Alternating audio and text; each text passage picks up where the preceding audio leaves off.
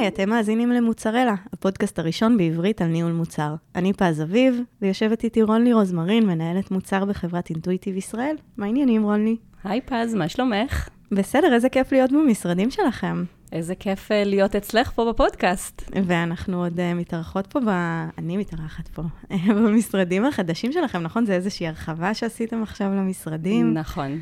מאוד יפה פה ומגניב. תודה, ובעיקר תודה. שקט. שקט, ואנחנו אפילו הולכים לחנוך בקרוב את המשרדים האלו. כן, אתם במגדלי עזריאלי, ויש פה נוף משוגע לים, ולכל תל אביב. נכון. שזה פשוט כיף לפתוח ככה את הבוקר. לגמרי. קפה, כוס קפה עם ככה נוף של תל אביב. בול, רק את זה אני צריכה בשביל להתחיל את היום. מגניב. אז אנחנו פה באמת גם כדי לדבר עלייך קצת, ועל הקריירה שלך באינטואיטיב, ומה אינטואיטיב עושים, ותכף באמת נצלול לזה. אבל עיקר הנושא שלנו היום, זה הנושא של סימלס versus סטיקינס. בעצם איך אנחנו מתמקדים או מייצרים איזשהו פוקוס של ניהול המוצר שלנו, על מוצר שהוא מטרתו שיעבדו בו כמה שיותר, ושיגעו בו כמה שיותר, ושהמשתמשים לא יעזבו את המוצר שלנו, לעומת מוצרים שדורשים אפס מגע, low touch, וכמה שפחות להפריע ללקוח שלנו במסגרת העבודה שלו ובמסגרת היומיום שלו. אז את הקונפליקט הזה אנחנו ככה ננתח היום ביחד, אבל לפני כן אנחנו מאוד נשמח לשמוע עלייך. ומי את? רונלי. אז היי, אני רונלי רוזמרין, מנהלת מוצר, כבר אפשר להגיד 10 שנים.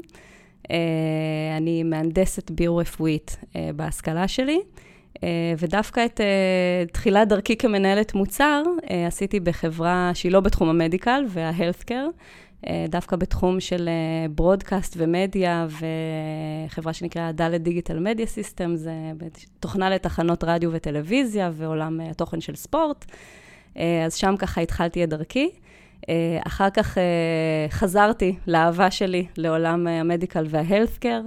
הייתי מנהלת מוצר כ6 שנים בחברת Change Healthcare, חברה שהתעסקה בתחום של פאקס, בעצם ניהול של כל האימג'ינג הרפואי, של תצלומים, CT, אולטרסאונד, MRI, לשלוח אותם להרחיב, כל הנושא של מטה-דאטה שקשור לזה, וגם נושא של תוכנה, בעצם מערכת מידע לקרדיולוגים.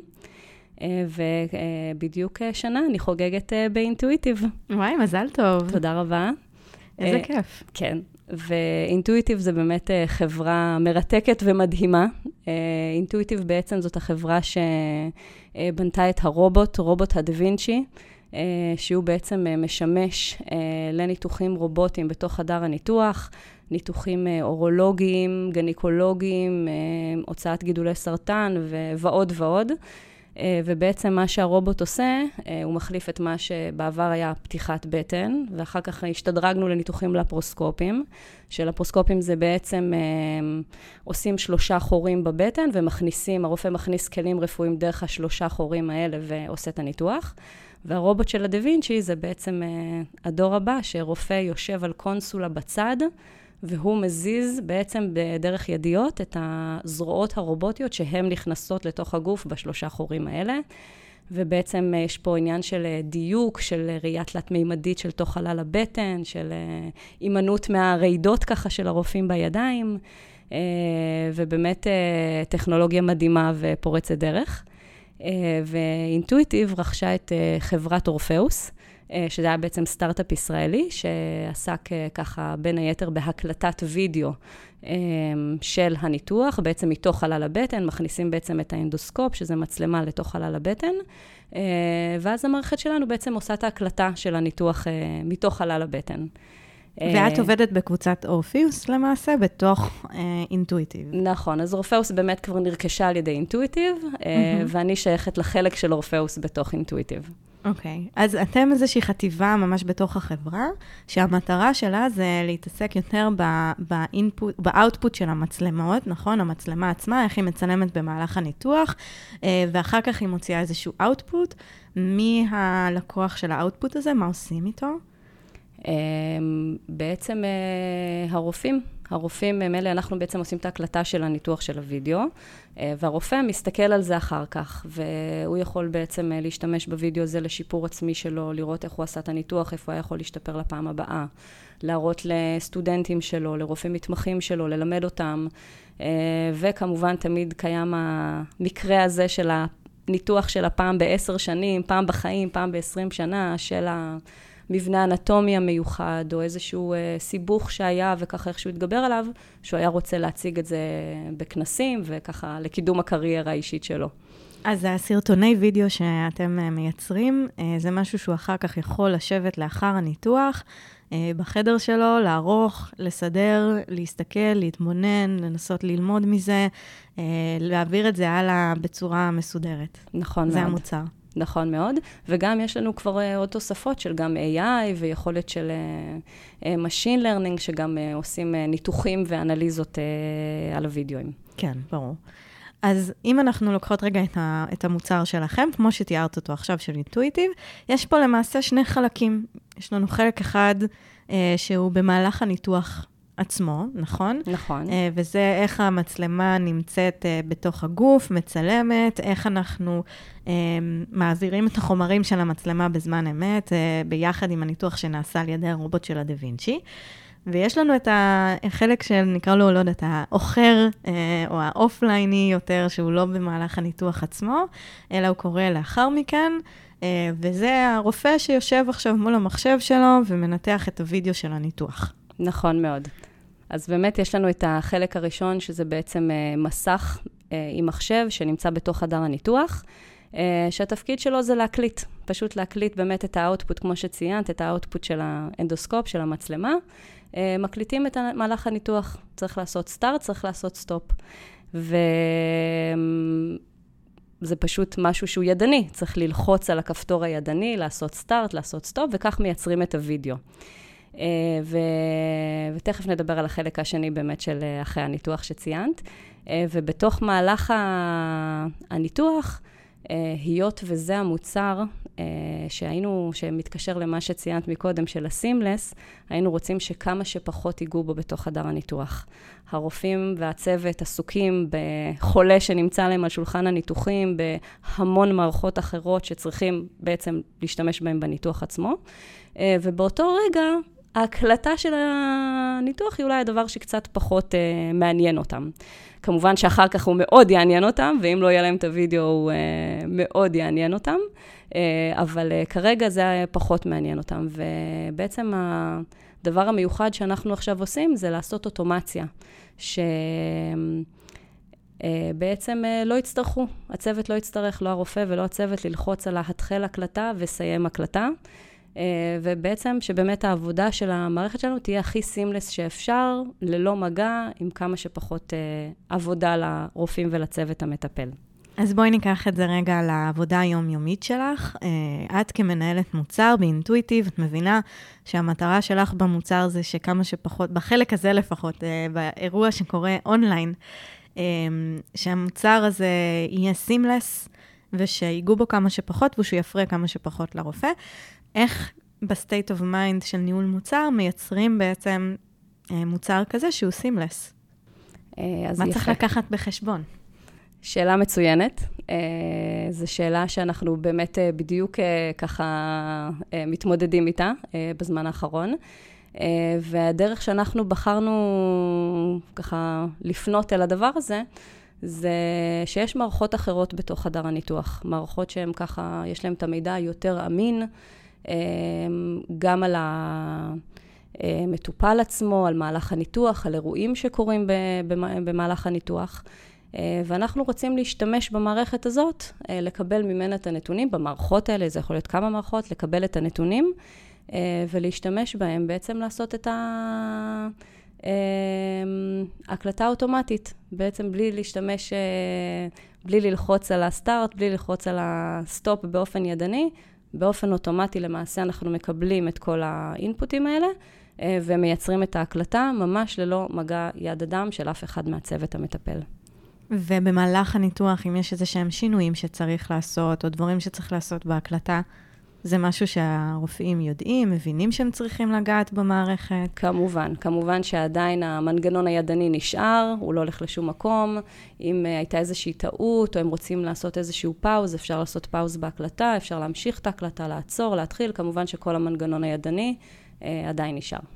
אז יש להם את האפשרות, אם הם רוצים, לעשות את ההתאמות הנדרשות. נכון. אז כשאנחנו ניגשות באמת למוצר שהוא סימלס, אני חושבת שכולנו, אני גם בתור מנהלת מוצר, די מחנכים אותנו בבתי הספר לניהול מוצר שלא קיימים בעולם, למוצר שהוא סטיקי. זאת אומרת, סטיקינס זה גול, זה כזה משהו שאנחנו מודדים אותו, אנחנו כל הזמן נכנסים לראות כמה השתמשו במוצר, כמה זמן היו בתוך המוצר, בתוך הווב-אפ שיצרנו, כמה קליקים עשו, נכון? הרי זה רוב המדדים של רובנו ואנו עם חיינו. נכון מאוד. איך עושים את הסוויץ' הזה? אז באמת, אחרי הניתוח, כבר אין את הלחץ של מטופל על השולחן, ובאמת להתמקד במה שקורה בתוך חדר הניתוח. הרופא אחר כך הולך למשרד שלו, כמו שציינת מקודם, פותח את המחשב, ופותח בעצם את הקליינט הוובי שלנו, שפה בא לידי ביטוי החלק של הסטיקינס, ושהיינו רוצים להשאיר את הרופא כמה שיותר במערכת שלנו, ואני גם מסייג את זה. אז מצד אחד באמת אנחנו רוצים את הסטיקינס, שהרופא ישתמש במערכת שלנו, להסתכל על הוידאוים, להשתמש בכלי העריכה שאנחנו נותנים לו, בשביל לייצר את הקליפים עם הנקודות המשמעותיות שהוא צריך. כמובן שלא מעניין אותו סרט עכשיו של ניתוח שלם של 2, 3, 4, 5, ובאמת הוא צריך את הכלי העריכה המינימליים הבסיסיים האלה בשביל לייצר את הקליפ.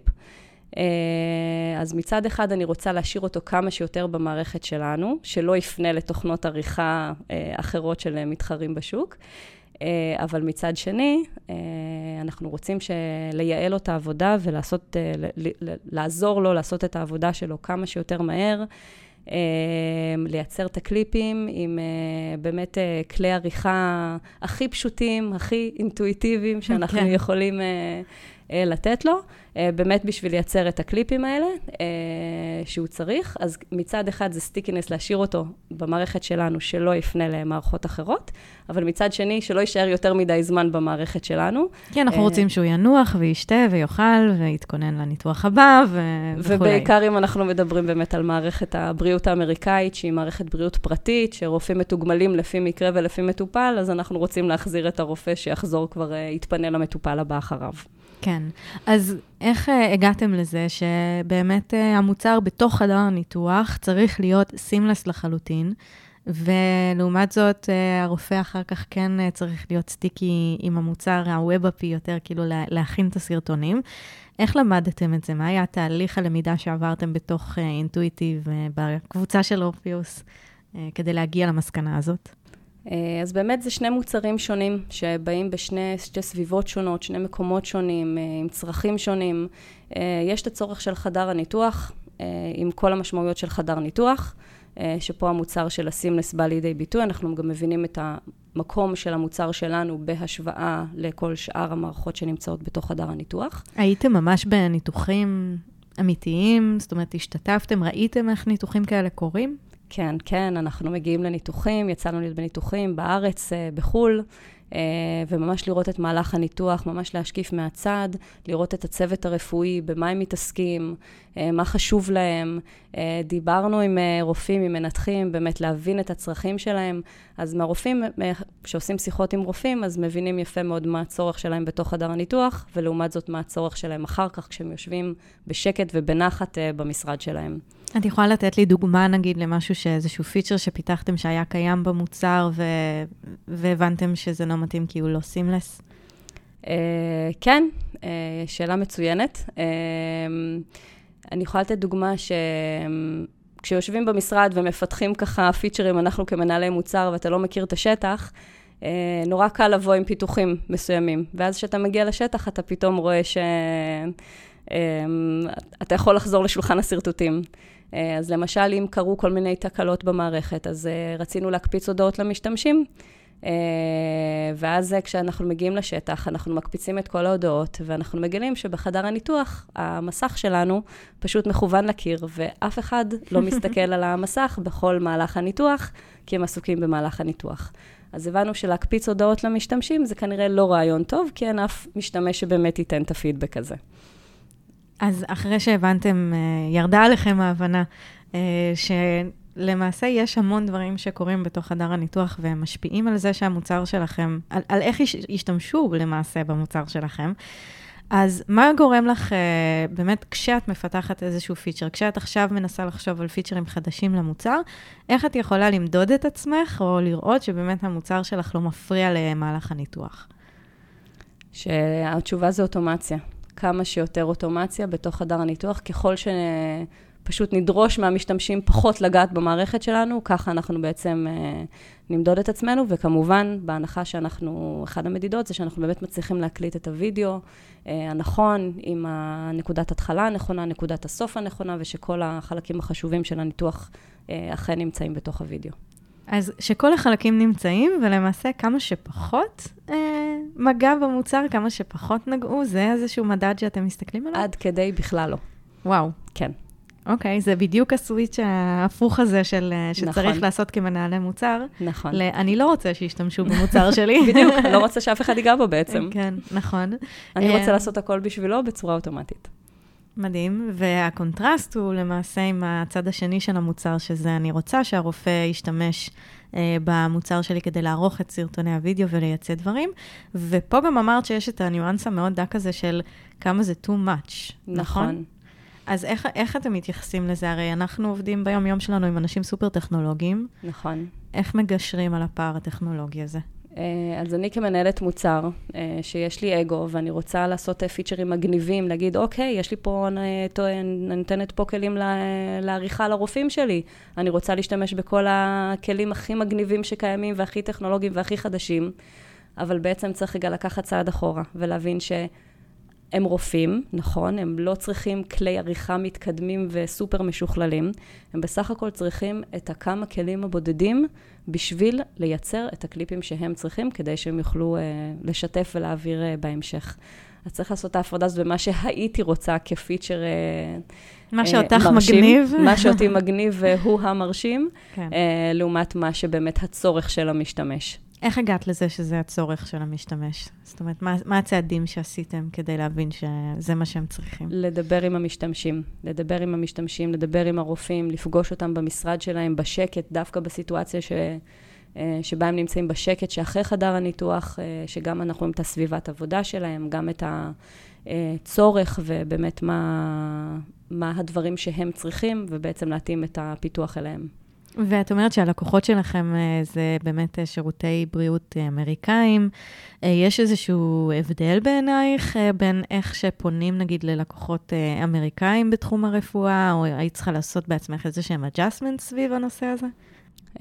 לא, אנחנו מתייחסים לכל הלקוחות אותו דבר, גם הישראלים, גם האמריקאים, בין אם זה גם הרופאים, גם הצוות התומך, אחים, אחיות, וצוות נוסף שנמצא בחדר הניתוח, מכבדים כל אחד, מקשיבים לצרכים של כל אחד, כי הצורך של האחות בחדר הניתוח זה לא הצורך של הרופא, בעצם להבין מי הפרסונות השונות, מי המשתמשים השונים, ולפתח בהתאם אליהם.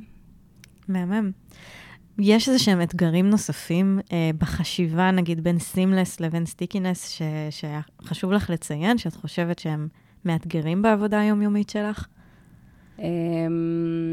זה בעיקר, כמו שאת אומרת, המעבר בין שניהם, שגם אם אנחנו מייצרים שני מוצרים שהם מאוד שונים בתכלית שלהם, מוצר שמצד אחד הוא בתוך חדר הניתוח, ועם המטרה של הסימלס, לעומת המוצר אחר כך שהרופא רואה בחדר שלו והוא סטיקינס, היינו רוצים גם שיהיה איזשהו קו מנחה משותף, שהוא יודע שזאת המערכת שלנו וזאת המערכת שלנו, ויש גם את קווי הדמיון, והוא מבין שזו אותה מערכת, כלומר, הם לא יכולים להיות שונים לחלוטין.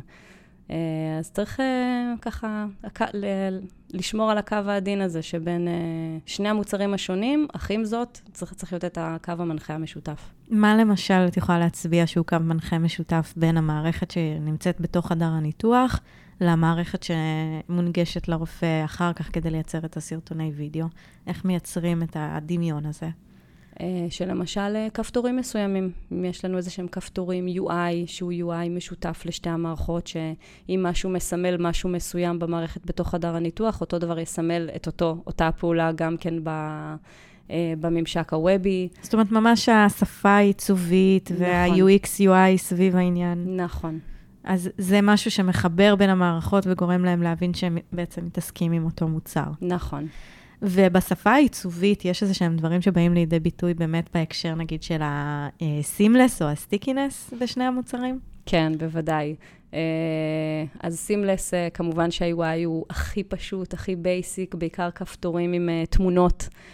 לא עכשיו מלל מאוד ארוך ושרופא צריך עכשיו להתחיל לקרוא. פשוט, סימפל, UI, כפתורים, יפה, נוח, מספיק ברור.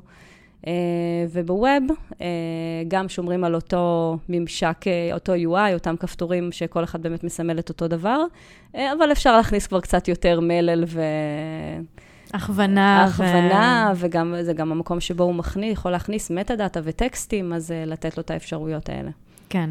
מה הכוונה לתת לו אפשרויות של מטה-דאטה וטקסטים? את יכולה להרחיב טיפה מה זה אומר מבחינת הרופא? כן. למשל שיש איזושהי סרטון או תמונה, בעצם לתייג אותה, לתת את המלל של מה התמונה הזאת אומרת, איזה נקודה הזאת בניתוח, תיוגים של מי הרופאים שהיו בתוך חדר הניתוח וקשורים לוידאו הזה. יש הרבה מטה-דאטה שבעצם רופא יכול להכניס ולקשר לוידאו עצמו, שכשזה נשמר, זה בעצם נשמר עם המטה-דאטה. שאתם מאפשרים לו להכניס לתוך הסרטונים עצמם במסגרת התוכנה. לא בדיוק לסרטונים, אבל למערכת שלנו. למערכת שלכם, אוקיי. אז אם אנחנו רגע מדברות על הסטיקינס של המערכת הוובית שלכם, ששם בעצם הרופא יכול לערוך את הסרטונים ולהשתמש בהם, יש לכם איזה שהם כלי מדידה שאתם מבינים את הסטיקינס הזה? זאת אומרת, אם דיברנו על ה-KPI, המטריקות של הצד השני, שזה כמה שפחות מגע, איך אתם מודדים את עצמכם בצד הסטיקי? אז באמת אנחנו רוצים להכניס כל מיני כלי מדידה, שכמו שאת ציינת מקודם, שכולנו כמנהלי מוצר מכירים, שמדד של קליקים, של שימוש בפיצ'רים השונים שאנחנו מכניסים, הזמן שהרופא נמצא בתוך המערכת שלנו, יש לנו ככה הרבה דרכים לעקוב ולראות את השימוש, וגם בפיצ'רים מסוימים, גם את הזמן שלוקח לרופא לעשות את הדברים. ששוב, גם כאן אנחנו מחפשות איזה איזון עדין כזה, נכון? שזה לא ייקח לו המון זמן, הוא לא צריך לשבת כל היום על המערכת. נכון, הוא ממש צריך לשבת כמה שיותר מהר, כמה דקות הכי מהר, עם הכלים הכי פשוטים, שיוכל לעשות את מה שהוא צריך, וכמו שאמרנו, לעבור למטופל הבא. מדהים. אז באמת יש פה את הדיסוננס המאוד מעניין הזה, שנראה לי שהוא פוגש אותך ביום-יום לא מעט. כל יום. בכל רגע נתון. כן, וזה אתגר לא פשוט. רונלי, אנחנו לקראת סיום, ורציתי לשאול אותך אם הכנת לנו איזשהו טיפ למנהלי מוצר, ככה מהניסיון שלך, את כבר 10 שנים בתחום, זה המון זמן בתחום של ניהול מוצר, ואני בטוחה שיש לך טיפ שיכול מאוד לעזור למאזינים ולמאזינות שלנו. אני אשמח. אז ככה, הטיפ שלי זה להכיר את השטח, להכיר את המשתמשים, לדבר עם המשתמשים השונים, זה אין תמיד רק יוזר אחד, יש פה סביבה שלמה של משתמשים. להכיר את הסביבה, את סביבת העבודה, שיכולה להיות שונה בין מוצרים שונים, לראות איך עובדים, לראות מה המשמעויות בשטח, איך מערכות אחרות נכנסות פה לתמונה, וברגע שרואים את הכל בשטח, אז הקלישה אומרת, תמונה אחת שווה יותר מ1,000 מילים, אז זה נכון וזה עובד גם פה. איך זה בא לידי ביטוי בעבודה היומיומית שלך ללכת לשטח, ממש להיות בשטח עצמו? אז ללכת, לנסוע לבתי חולים, להיכנס לתוך חדרי ניתוח, להיכנס לתוך פרוצדורות, ופשוט להיות זבוב על הקיר בתוך חדר הניתוח, לראות הכל, לספוג את האווירה, לראות מה הצוות השונה עושה, מה עושות האחיות, מה עושים הרופאים, המערכות השונות שנמצאות בתוך חדר הניתוח, איפה המערכת שלנו נמצאת בכל הסיפור הזה. זאת אומרת, ממש איזשהו view של 360, לא רק על איפה המוצר שלי פוגש אותם, את הלקוחות, אלא באמת, מה ה-jobs to be done שלהם, מה הדברים שהם צריכים לעשות במהלך היום, איך נראה היום שלהם, איך נראית סביבת העבודה שלהם, לא רק בהקשר של המפגש עם המוצר. לגמרי, נכון. זה הדגש. לגמרי, נכון. מעולה. רונלי, תודה רבה. היה לי ממש כיף לדבר איתך. היה לי כיף מאוד, תודה לך. נשמע שיש פה באמת איזושהי דילמה של ניהול מוצר שפוגשת אותך ביום-יום, ואני בטוחה שפוגשת הרבה מנהלי ומנהלות מוצר בעולמות אחרים, לא רק במדיקל. שאפשר ללמוד מזה הרבה. אני חושבת שכל הנושא של סימלס מול סטיקינס, זה משהו שכולנו ביום-יום שלנו מתעסקים בו לא מעט, ואצלך יש את שניהם. אז זה די מדהים. מעניין לנו בכל יום. מגניב ממש. משהו נוסף לסיום שתרצי לשתף, לומר? תודה רבה שאירחת אותי. תודה רבה שאירחתם אותי פה במשרדים של אינטואיטיב, והיה לי ממש כיף ויפה פה עם הנוף לים, והמכונת קפה המשוכללת. תמיד שווה. כן, אני אקפוץ לפה מדי פעם רק בשביל הקפה. מוזמנת בשמחה. יופי. אז אתם הייתם על מוצר, הפודקאסט הראשון בעברית על ניהול מוצר. אנחנו היינו עם רונלי רוזמרין, בחברת אינטואיטיב, אני פז אביב, אז נעימה בהמשך. ביי ביי.